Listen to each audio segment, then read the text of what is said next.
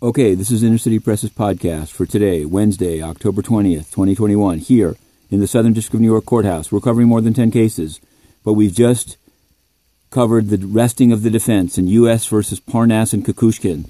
Until the very last moment, there was the idea that Parnas would take the stand. He's flashy, he's from Brooklyn, he wears gold chains, he seems to have a lot to say about people he used to work with, but at the last moment, his lawyer, Mr. Bondi, said he had decided not to testify, and Parnas confirmed it they let the jury go, and there'll be yesterday afternoon, we covered a long-delayed guilty plea of David Pike, one of the convicted jurors in the OneCoin saga.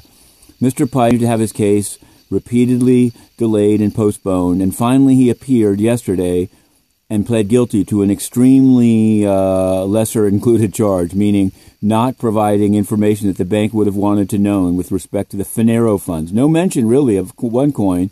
And this morning, Inner City Press has obtained the plea agreement deal, which wasn't actually read out yesterday, and it's for 6 to 12 months. 6 to 12 months. Explicitly not a cooperation deal, so it's just a light deal.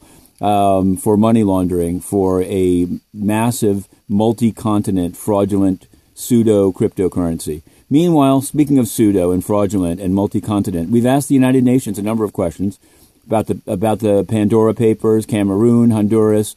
But yesterday, most poignantly, we asked them about a newly data-dumped case of UN sexual abuse by a Burkina Faso peacekeeper in the DRC.